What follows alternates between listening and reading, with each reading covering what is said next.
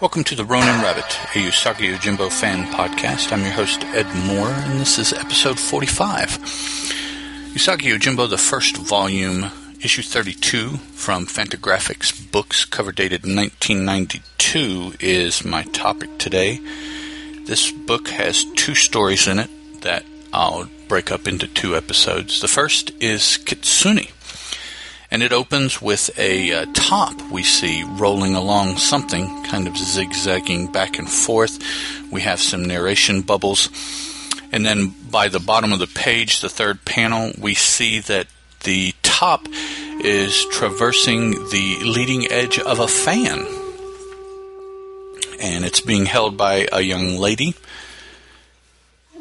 She has an audience as she is a street performer, and they are very happy to have taken in her performance.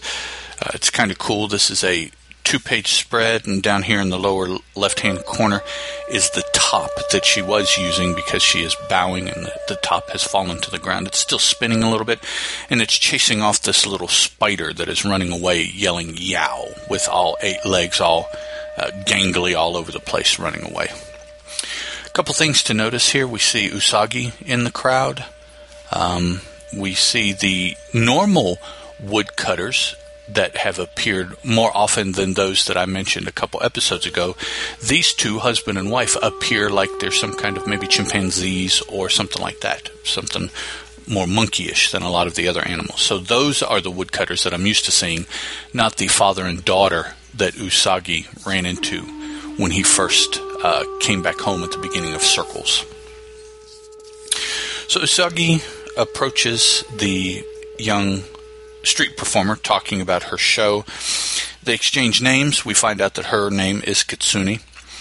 They talk about the tops for a little while. They talk about fighting tops and the fact that the tops that Kitsune uses are probably of the highest quality possible because they are made by the craftsmen at Kanagawa Prefecture.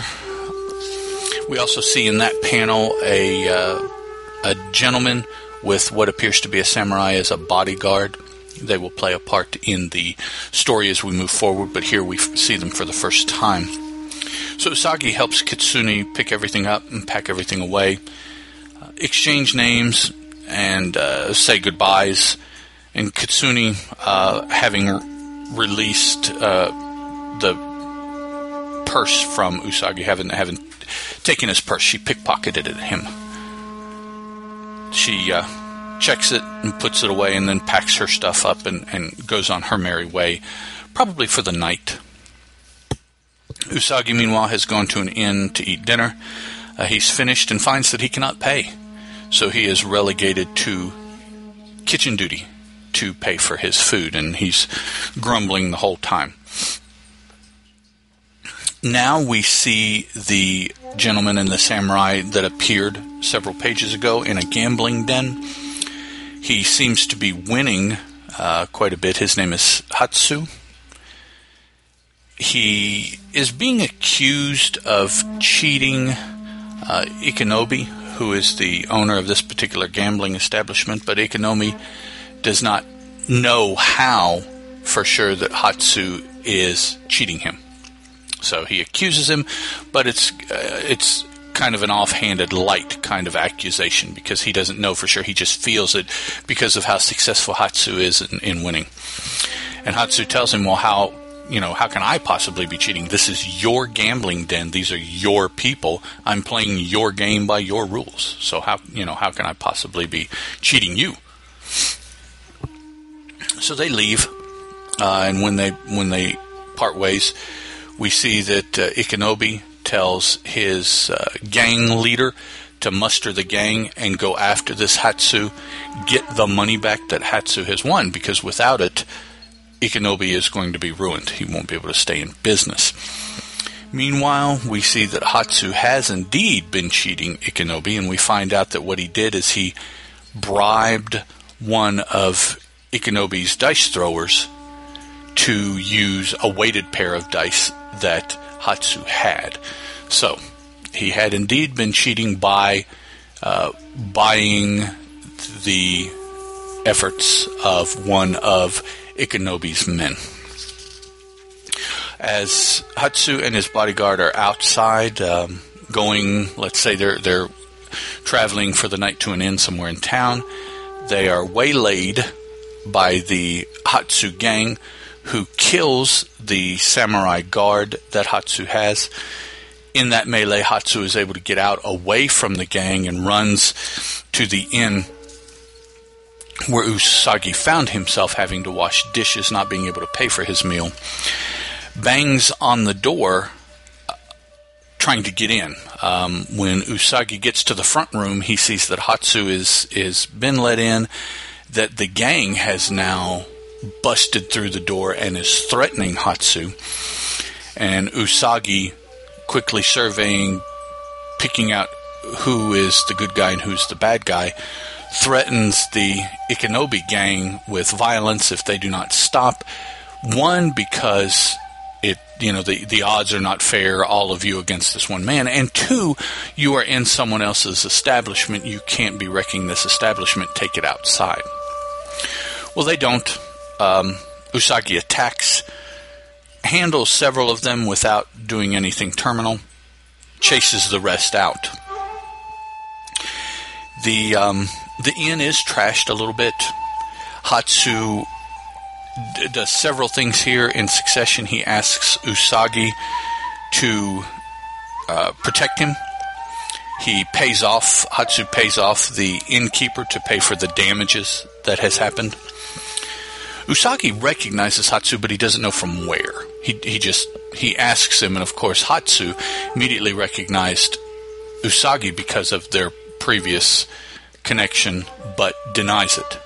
Whereas Usagi is not so sure one way or the other, but something is familiar. And they did indeed meet back in issue 20. Hatsu was the one that got Usagi in trouble at a gambling place, and the gamblers and that gambling joint's owner's gang went after Usagi. But Usagi doesn't quite remember all that. He has seen too many people between now and then, and so it's still a little fuzzy. So they both continue to find a place to sleep, a place to stay. I guess this wasn't an inn. I guess this was just a restaurant, because Usagi didn't stay there. This is where Hatsu propositions him, pays him for his services, and they continue on. Later on, as they're walking around, I guess later that evening it appears, although this is kind of confusing the way it's done here, we see, once again, Kitsune is doing her top show, only this time she is running a top on the edge of a sword. And each maneuver, there's one more maneuver that'll come up here at the end of the story. Each maneuver has a name. The top on the leading edge of the fan she calls the strolling on the dragon's back.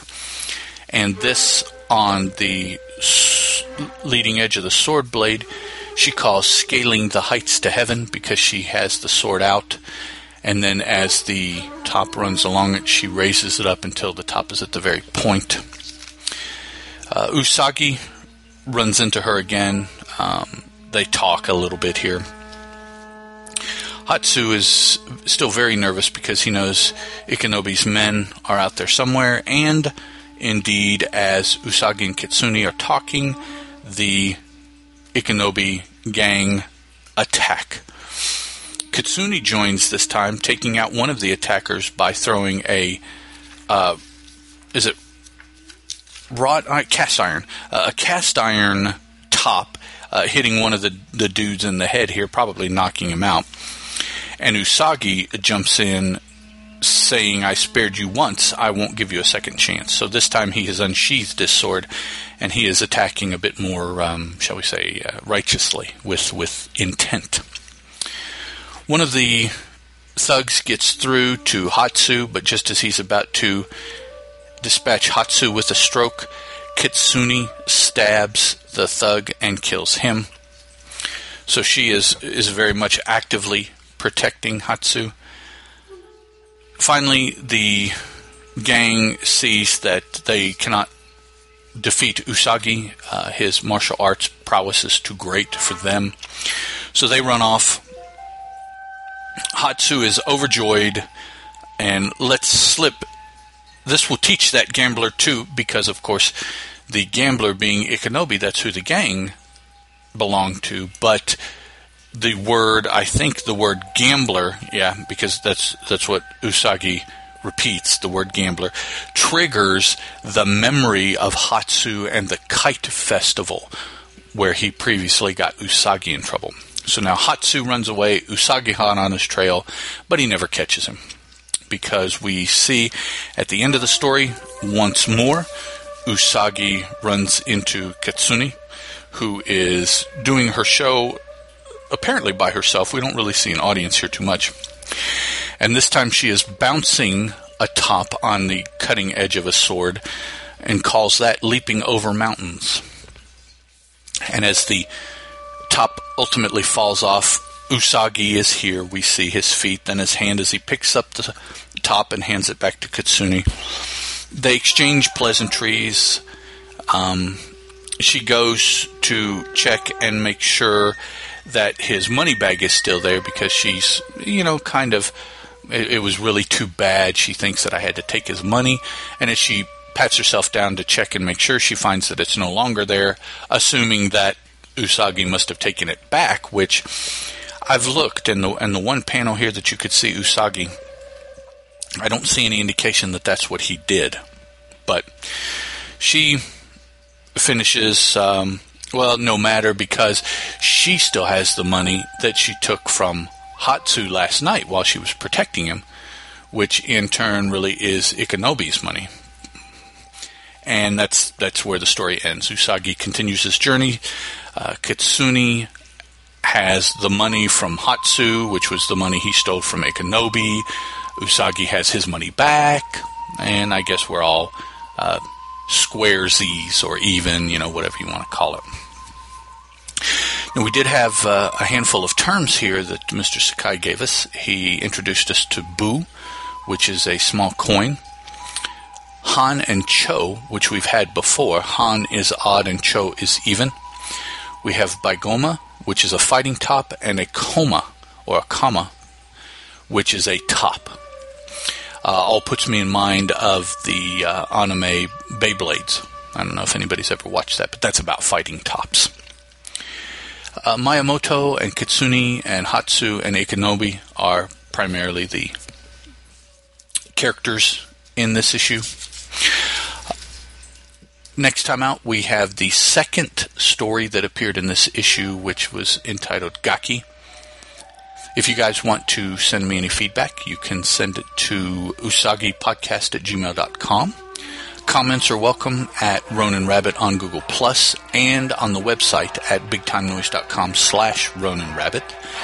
And then you can leave comments when I post the episodes on the Usagi Yojimbo Dojo Facebook page. So that is it for this episode, guys. We will talk to you about Gaki next time. Ciao. The Ronin Rabbit podcast is a Teal production, and as such is licensed under a Creative Commons Attribution, Non-Commercial, Non-Derivatives 3.0 Unported License.